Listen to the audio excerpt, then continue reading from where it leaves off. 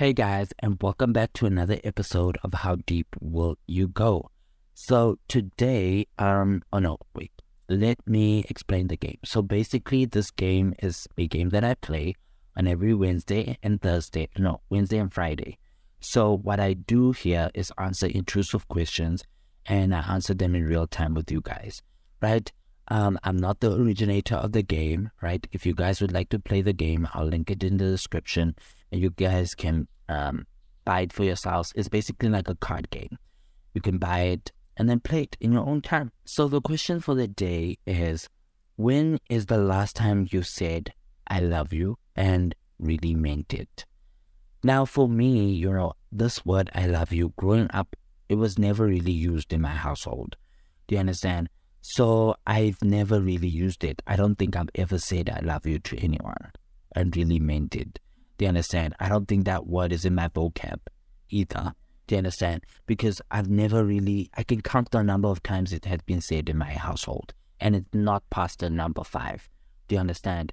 So I don't know, guys. Like, naturally, I don't like showing affection to the people that are around me because of my upbringing.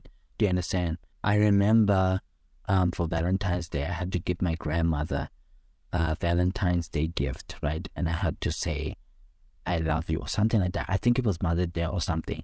And, the thought of showing affection towards her was just making me feel so uncomfortable, but I felt forced because this lady was basically saying that she's going to go to my grandmother and find out whether I've given her this gift or not. Do you understand?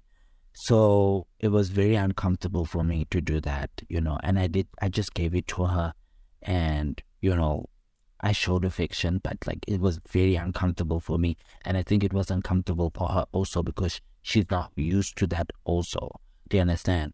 So it was just a weird situation for us to be in.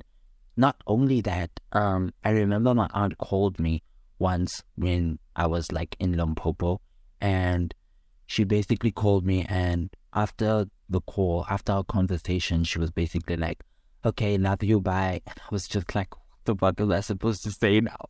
Am I supposed to say it back?